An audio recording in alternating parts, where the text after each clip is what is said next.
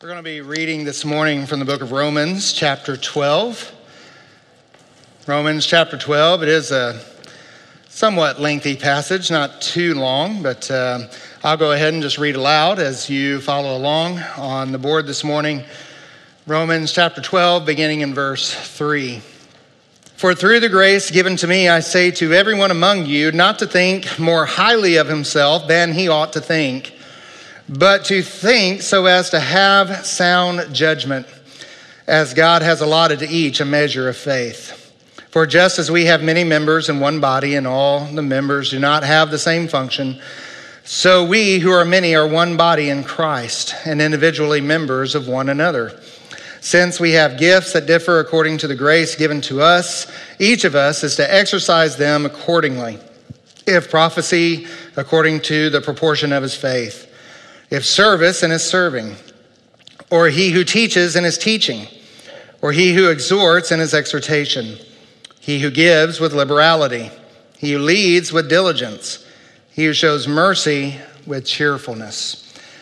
This is the word of the Lord. Let's go to him in prayer this morning. Father, we thank you that you are our God, that we are your people, and that by your grace we are here today.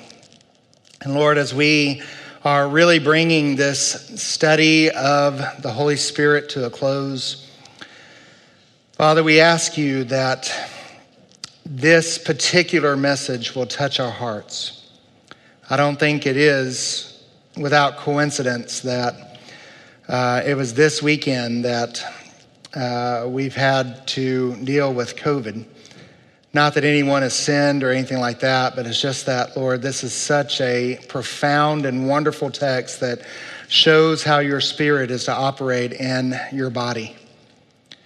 And Lord, I pray that these words will go out beyond this building, that it will go out online, it'll go out in the podcast, it'll go wherever it is where people who want to know what a church is supposed to look like will come to hear. And Lord, I don't have the ability or the strength to do that, but I pray that your Spirit will superintend the explanation of your text, and that you would empower us to live out its principles in our lives.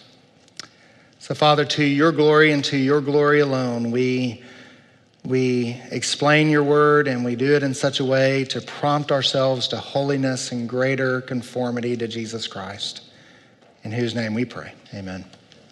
You may be seated. And I invite you to go ahead and turn in your copy of the Word of God to Romans chapter 12 this morning. As I said, we are kind of bringing our study of the Holy Spirit to a close. I pray that it's been helpful. I know it's been helpful to me. I know we've touched on some things maybe you haven't heard before, some things that maybe you have heard before, maybe some things that you were unsure about. We certainly haven't touched on everything that we could, but I just wanted to give you kind of a framework for how the Spirit is working and who the Spirit is, and how the Spirit is working out salvation in our lives. You know, salvation is not just a one-time decision. It is not just a walking down the aisle. It is not just a raising your hand or filling out a card or anything like that. It is a life that through the power and grace of Christ is becoming more and more conformed to the image of Jesus Christ. And that is done by his grace and his mercy and his empowerment.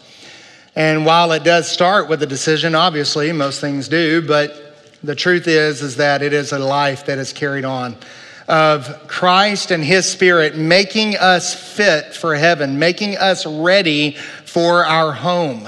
That Christ has prepared a place for us, and he is also preparing us for that place. We can no longer enter heaven as unsanctified sinners as anything else. And so we do want to be sanctified, and we know that can only come through the power of the Holy Spirit.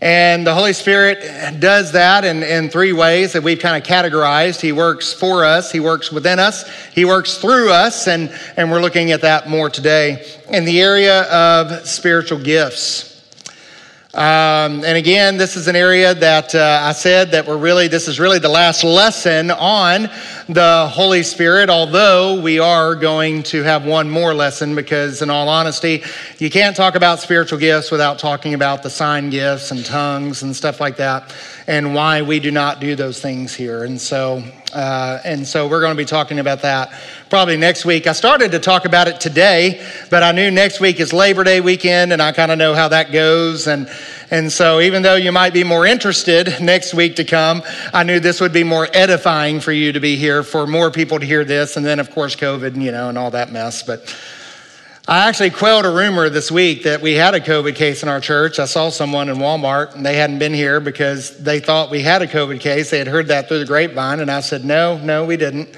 And then of course we got one. So figures.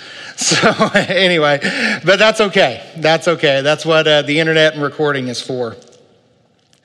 I gave an illustration a while back. Years ago, I preached this text before, and I gave this illustration. And someone told me that it was perhaps one of the most helpful illustrations they had heard since I've been here.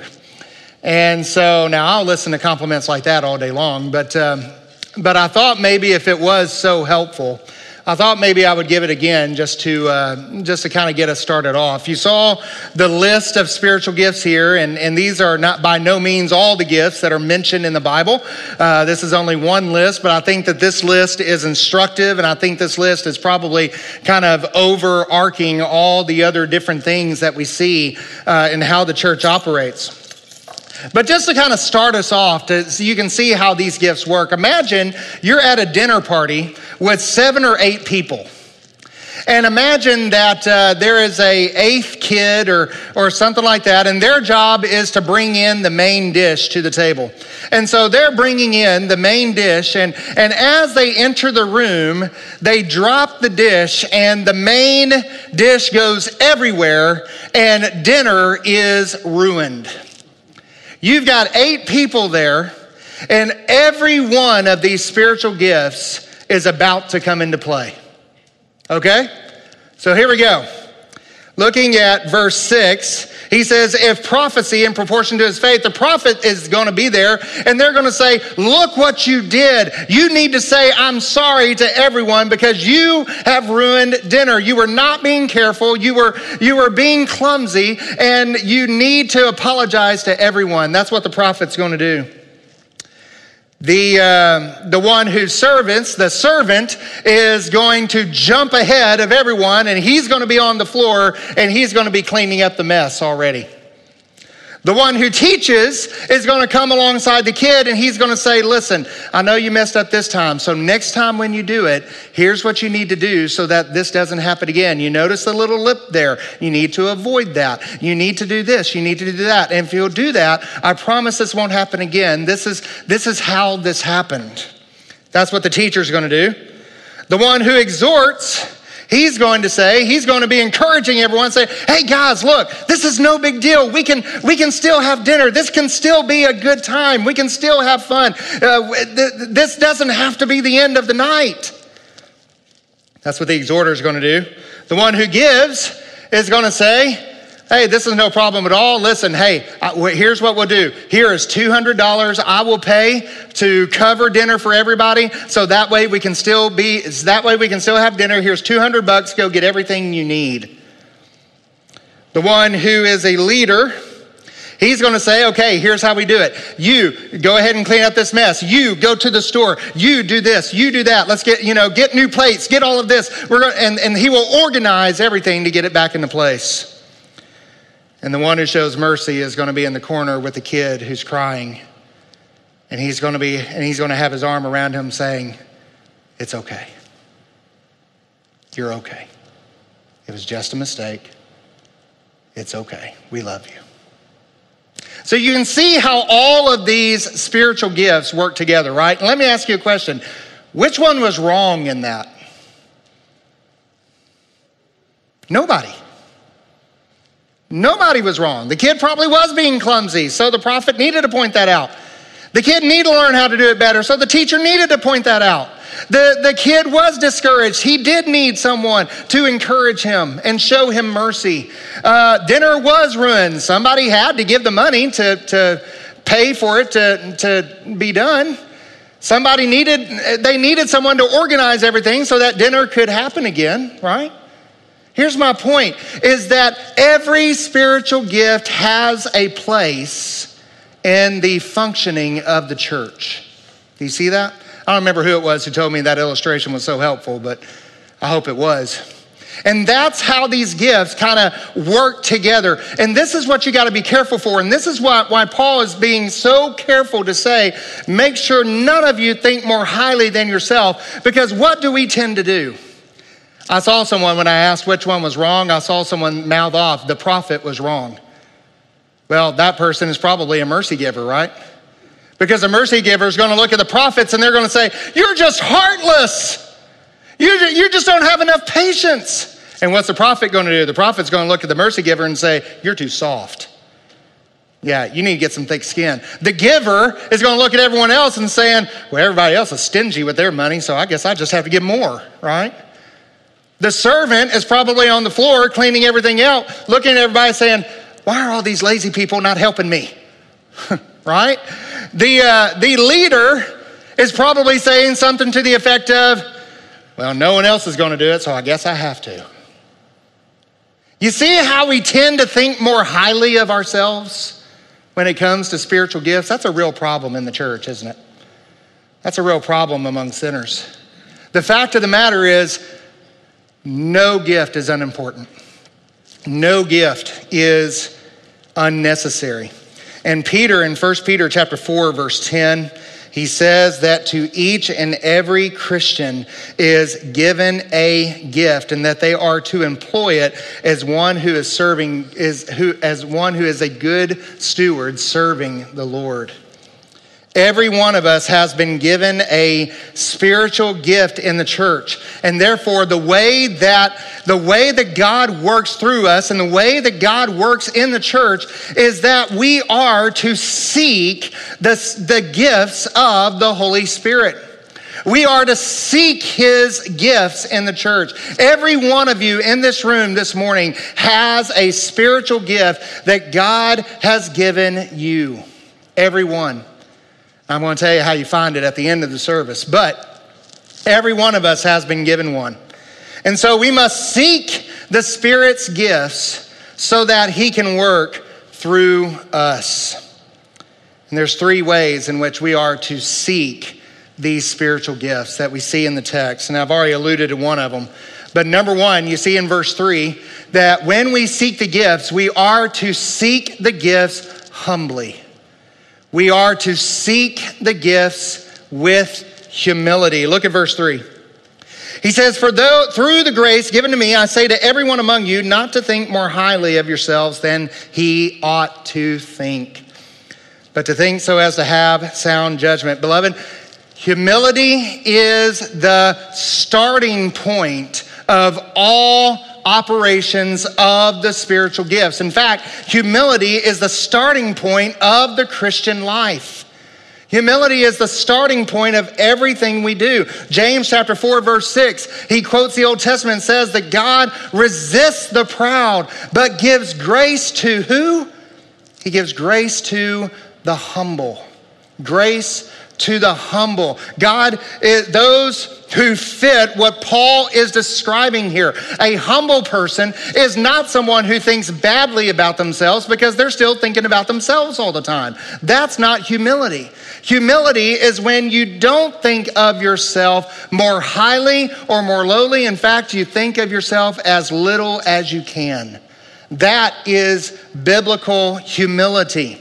It's like the guy who received the award in church for most humble servant of the year, and then they took it away because he accepted it. That's really not what humility is talking about. It's talking about someone who really doesn't think of themselves at all.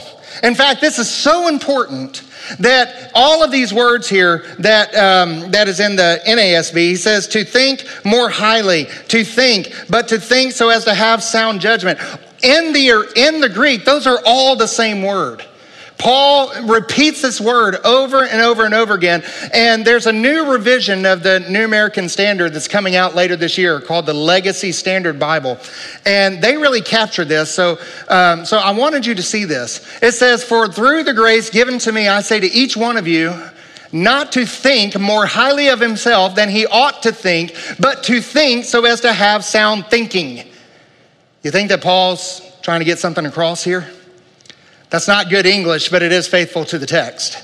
It is faithful. It is a faithful translation, because an original reader would have seen that same word over and over and over again and understand that what Paul is talking about here is absolutely important. In fact, if you look back in verse 2 of Romans chapter 12, just one verse above, he says, "Do not be conformed to this world, but be transformed by" what? "The renewing of your mind." You see, verse 1 and 2 says that we are to present our bodies as living sacrifices. We are not to be conformed, but to be transformed. And now verses 3 through 8 is going to give us the concrete instructions of how to do that. It's going to give us the concrete ways in which this is how we renew our mind. This is how we present our bodies as living sacrifices. This is how that we are transformed into the image of Christ. And it all starts with how we think about ourselves. It all starts with humility. The first aspect of a renewed mind is a humble mind. The first aspect of a renewed mind is a humble mind. We must be humble.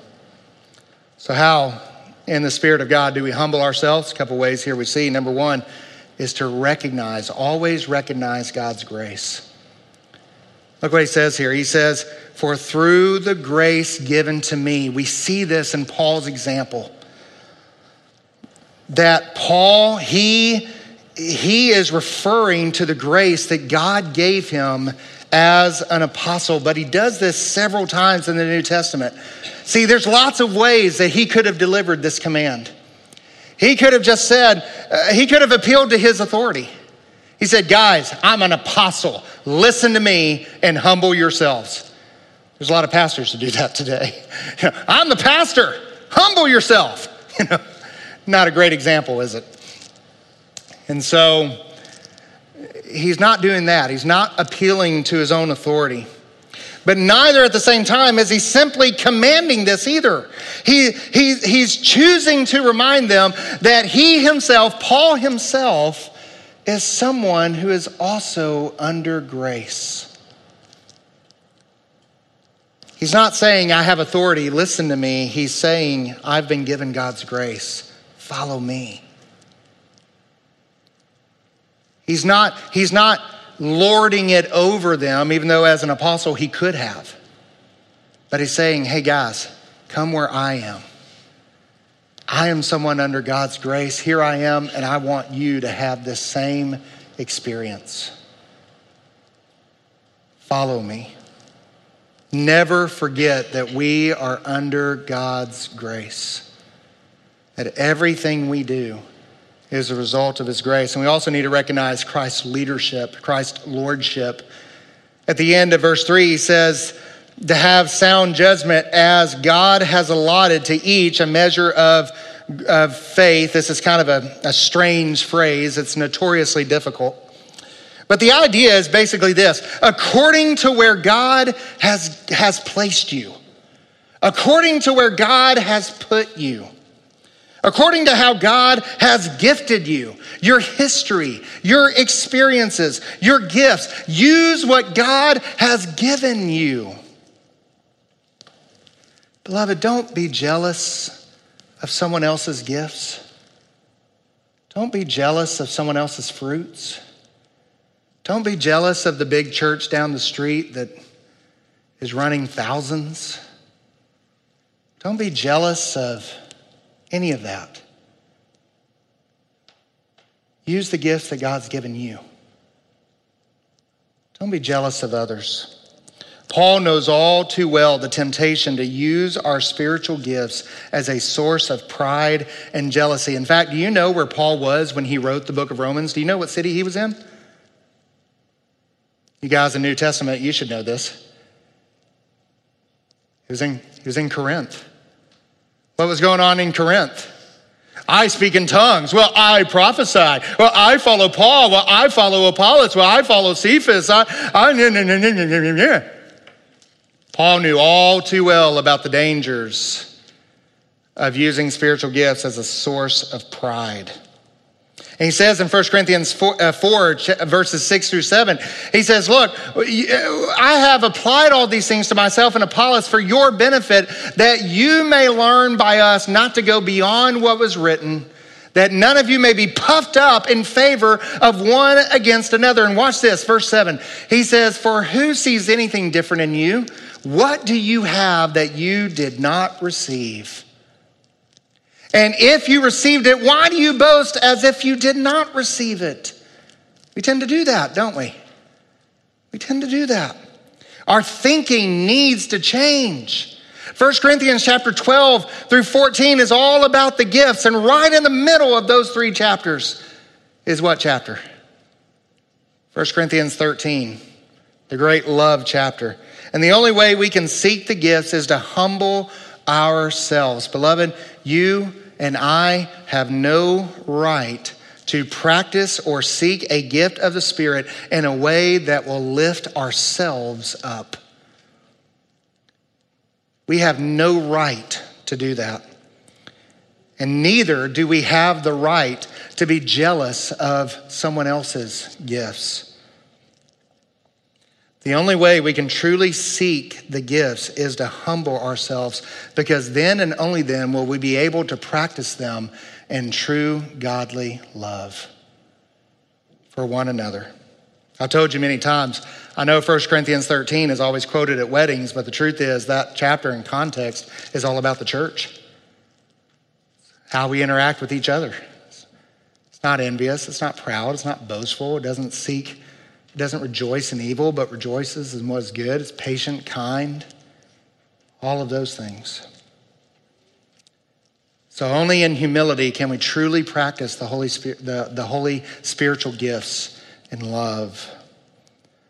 So from there, how do we seek the gifts? And secondly, in verses 4 and 5, and really through the rest of the text, we see that we need to seek the gifts not only humbly, but we need to seek them as and within Christ's body.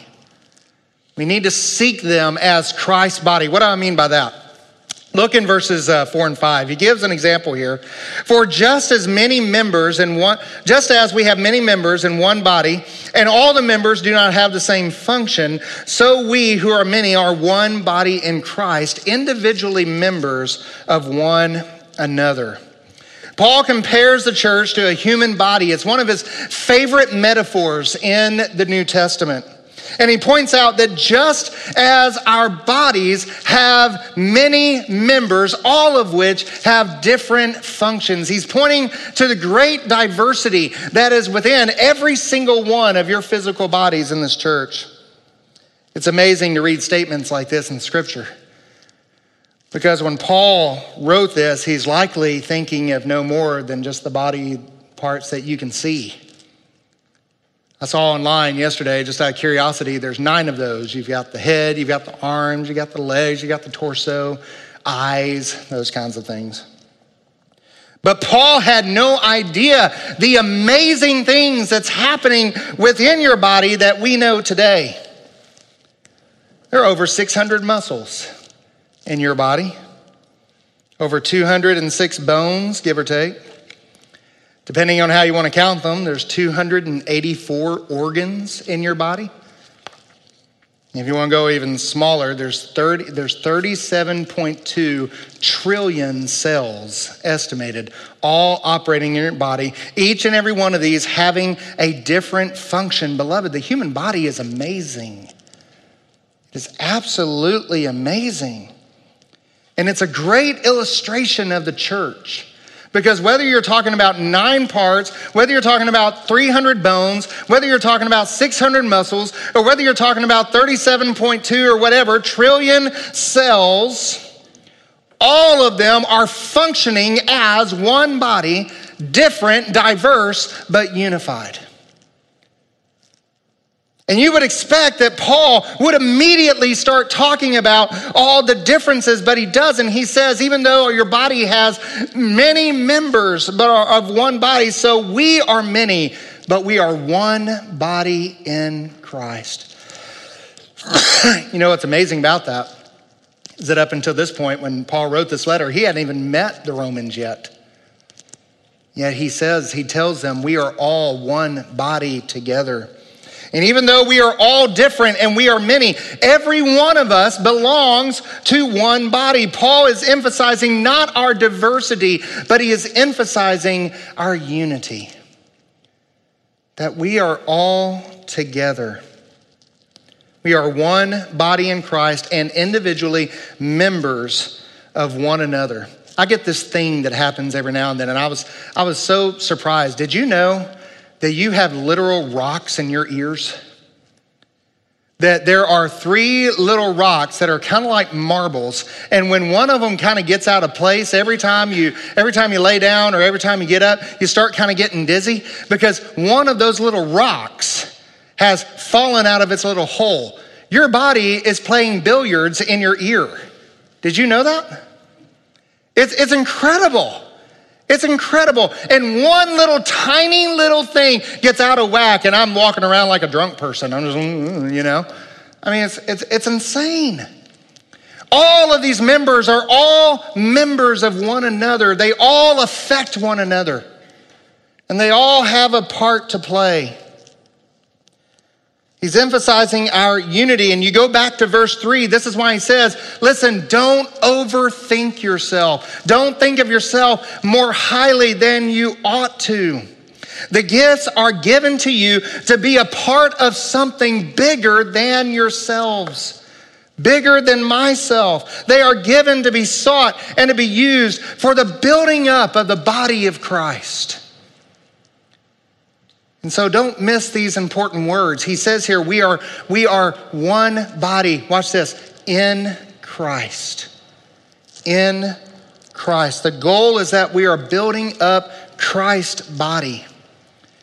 The basis of our unity, beloved, is not the greatness of our gifts. Don't think too highly of your gifts. Don't think too lowly of your gifts, but don't think too highly of your gifts. Don't think too highly of yourself. The whole point of the gifts is so that we will build up the body. The basis of our unity is not the greatness of our gifts, but our union with Christ. That's the basis of our unity. And it helps us to understand how they function together. Because each one of these gifts are in Christ, but they are also a reflection of Christ. They're received in Christ. I didn't have that received in my notes. Sorry, Mark.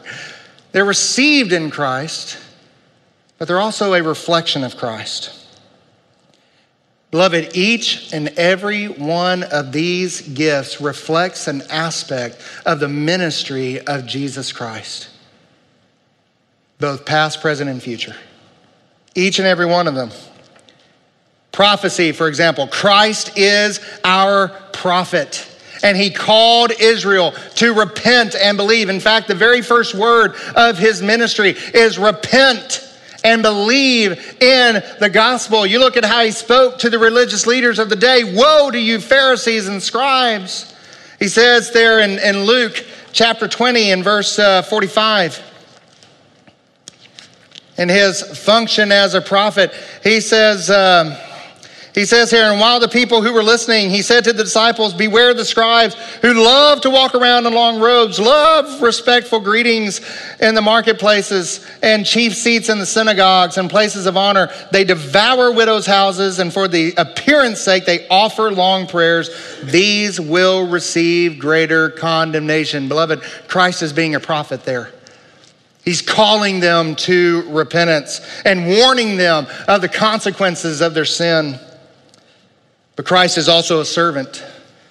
Mark chapter 10, also verse 45, says, for even the Son of Man came not to be served, but to serve. Christ is a servant. Christ is the teacher. John chapter 13, verse 13, he says to the disciples, you call me teacher and Lord, and you are right, for so I am. And he goes on and tells them that if I am your teacher, then follow my example and serve one another. Exhortation. He speaks lightly of comfort and encouragement. And Christ is the great comforter. He is the great encourager. He says, come to me, all you who are heavy laden in labor, and I will give you rest. Christ is the great comfort. He is the great giver.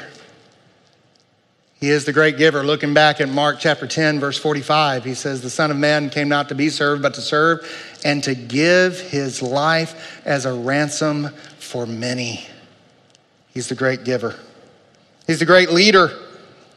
Matthew chapter 4, verse 19, first thing he says to his disciples is, follow me and I will make you to become fishers of men.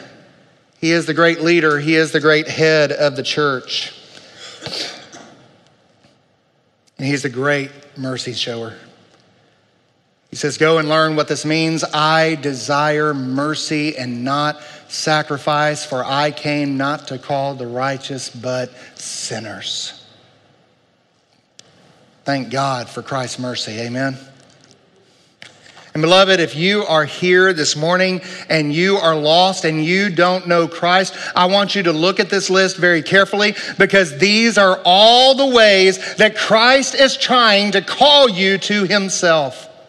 He's warning you of your sin. He has served you by giving his life for you. He has paid the ultimate price. He has given all for you by dying on the cross. He is teaching you what it means to be saved. He is trying to lead you to himself, offering himself to be your king. And he's showing mercy to you by offering to forgive you of all of your sins, all of your transgressions, and to wipe out all of the penalty for your sin.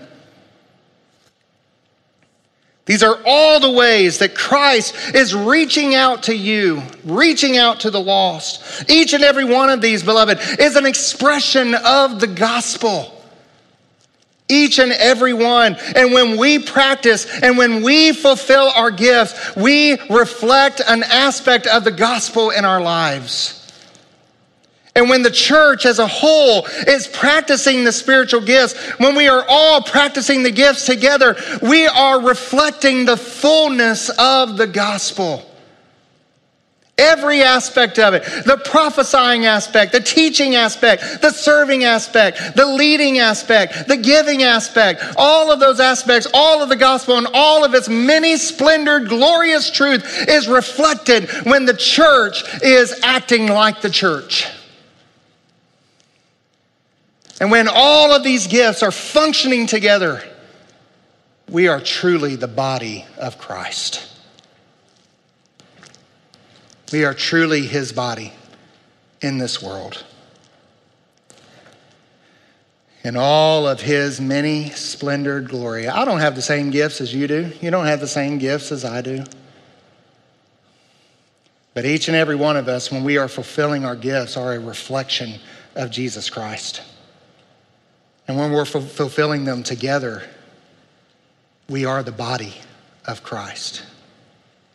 Isn't that great? Just imagine what this world will be like when the church decides to be the church. Not arguing and carrying on over who gifts are better and who gets to do what and who gets to be what or whatever, but truly being the church. It's amazing. It's absolutely amazing. So we must seek them humbly. We must seek them as Christ's body. And finally, we must seek them practically. Practically. So all of this leads to a question, and that is this. How do you discover your spiritual gifts? And Sunday school class, we just went over this a few weeks ago, so don't spoil it. But how do we discover them? There is a lot of confusion here, and quite frankly, most of the views out there are unhelpful. For instance, a lot of people would just say you need to wait for the second blessing to come. We saw last week that there really is no second blessing. There's no second work of grace. Your first work of grace is quite enough for all of us. Salvation is enough. You don't need more. And so there is no second work of grace. And part of the problem with that idea is that it makes you passive in the Christian life, that I don't have to do anything until I get this overwhelming experience. And then at that point, and that point only, then I'm able to serve. Beloved, seeking of the spiritual gifts is not to be a passive idea. It's actually something very active. It's something that you do. It's something that you work toward. It's something that you cooperate with. So that's not it. Maybe you guys have done some of these before, these spiritual gift questionnaires. Have you ever done that? Some churches will use them as part of their new member classes, and then they'll use them to kind of put you in different places in the church. You can call them spiritual gift questionnaires. Sometimes they're called inventories. They're basically a baptized psychological personality test is really all they are. Have any of you guys ever taken these before, maybe online or maybe part of a church? I don't know. Maybe you had a former pastor here that's done that before. I don't know. Stephen, I hope it wasn't you. I'm sorry if it was. Those are good. I mean, they're okay. They can give you kind of a... I have to be careful when I bad talk former pastors, don't I now? So, those things can kind of give you a baseline, whatever. I've never been a big fan of them, and I don't put a lot of stock in them. And I don't use them and probably never will. And here's the reason why. Because there's a couple of things, very important things, that they really don't take into account. Number one, they don't take into account the Holy Spirit. If you had asked me 10 years ago, well, not 10, 20 years ago, if I would be a pastor speaking in front of people, I would have laughed in your face. I'm the last person in the world who should have been a pastor. I really am. You guys probably know that. And 9 years of putting up with me, you probably know that by now. I'm the last guy in the world that should have been a pastor. And I've talked to so many people that said, man, if you'd asked me 2 or 3 years ago that this is the ministry that I was doing and I love it, I just would have laughed at you, right? I mean, we've met people like that before. You've probably experienced something like that before, right? I hope you have. And so that's the first problem. They don't take the Holy Spirit into account. But second of all, and I think this is the bigger problem, they don't take sin into account. For example, if you are a prideful person who loves giving your opinion, then you're going to score very high as a teacher on those tests. If you are a person who's trying to buy affection from other people or buy leadership in the church, then you're going to score very high on the gifting section of those tests. See, it doesn't take sin into account. There was a guy in my home church that he was on every committee, and he was, just all the time he was there. And you can count on him for everything. He was doing it to the neglect of his family. And before long, it became pretty obvious when he had a disagreement with the pastor, he was doing it because he was kind of politicizing, getting people on his side, so to speak. But if you had given him one of those tests, he would have scored very high in the service gift. See, those gifts, those tests don't take sin into account. Do you see where I'm getting at there? And you can see why it's so dangerous to use them to put people in places in the church, in my opinion. So I told you what not to do. How do you discover your spiritual gifts? I've got a very simple way to do it. Here it is. Serve. Serve. Anywhere you can, wherever you see a need in the church, just serve. Just go do it. Just serve. Whenever you find something in the church that needs to be done, just serve. Just do it. Try out teaching. Try out hospitality. Try out all these other things. And by the way, men, just so you know, there is no law against men serving in the nursery. Just throwing that out there. So just serve. Everywhere you can, just serve. Try it out. Anywhere you see a need, serve. And when you discover your spiritual gift, 3 things are going to happen. And I'm going to go ahead and put them on the board so you can write them down. Number 1, when you come across your spiritual gifts, first of all, you will enjoy it. You will enjoy serving God. That's a foreign concept to some of us. But when you serve within your gifts, when you discover your spiritual gifts, you're going to love it. I'm not saying there's not going to be times that you're going to be frustrated, but you're going to love it. Overall, it's going to be a source of joy in your life. And number 2, others will affirm it. Others will affirm it. You know, you'll start hearing things like, man, you've got a real knack for that. You're pretty good at that. I remember I was doing in my sociology class in high school, and this was about 2 years after I was saved. I had to give this little presentation on the sociological aspect of love, I think it was. It was kind of weird. But anyway, I gave up and I talked about it. And I couldn't believe, this was in a high school class, I couldn't believe the reaction I got. People were like, man, are you a preacher? Because you sound like a preacher. I was like, no, I am not a preacher and I will never be one. Kind of find out they saw something. Others will affirm it. And when you start serving in your spiritual gift, people will start coming to you and saying, man, you're really good at that. You've really got something there. I've got my brother-in-law is a youth sponsor in Houston. And guys, and he'll tell you this. I'm not telling you anything that he won't tell you.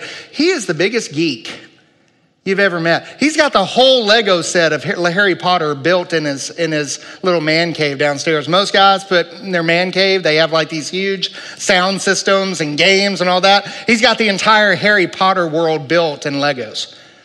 Okay? And and he's just like that. And when he gets around youth, he can just be there, and these youth just come to him. They just surround him.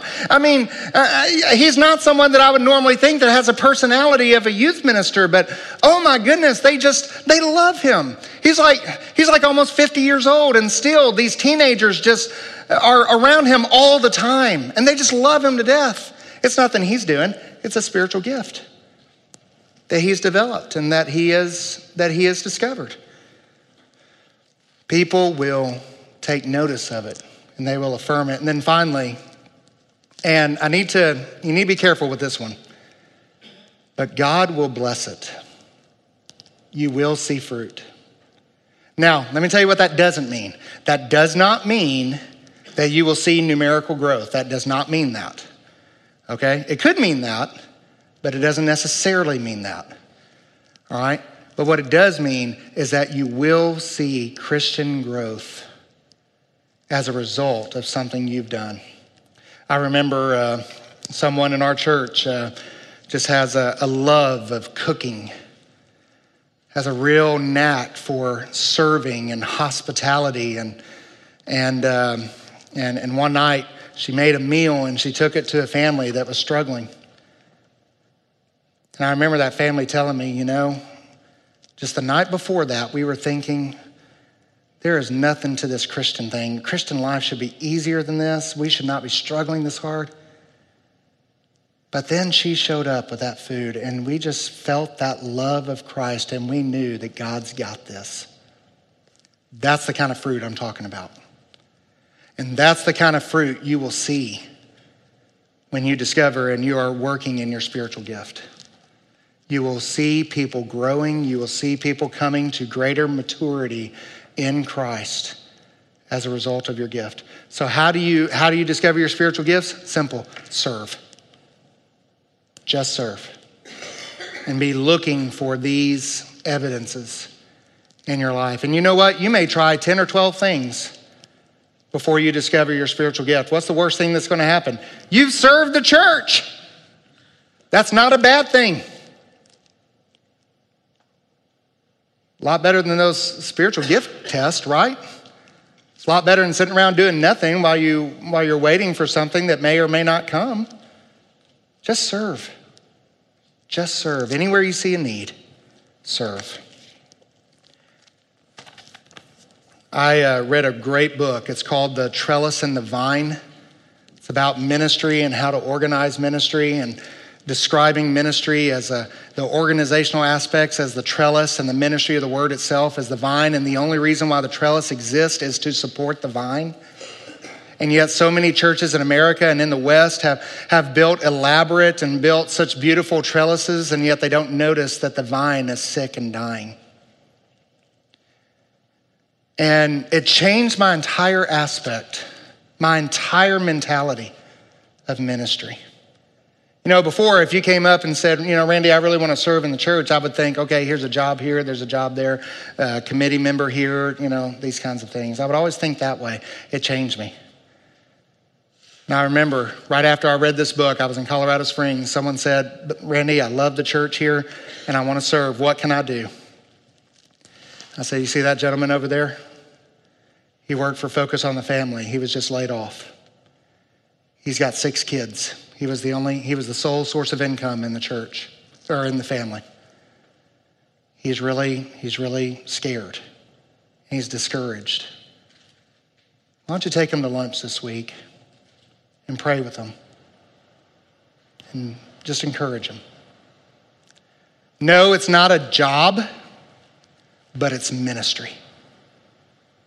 And it's discovering your spiritual fruits.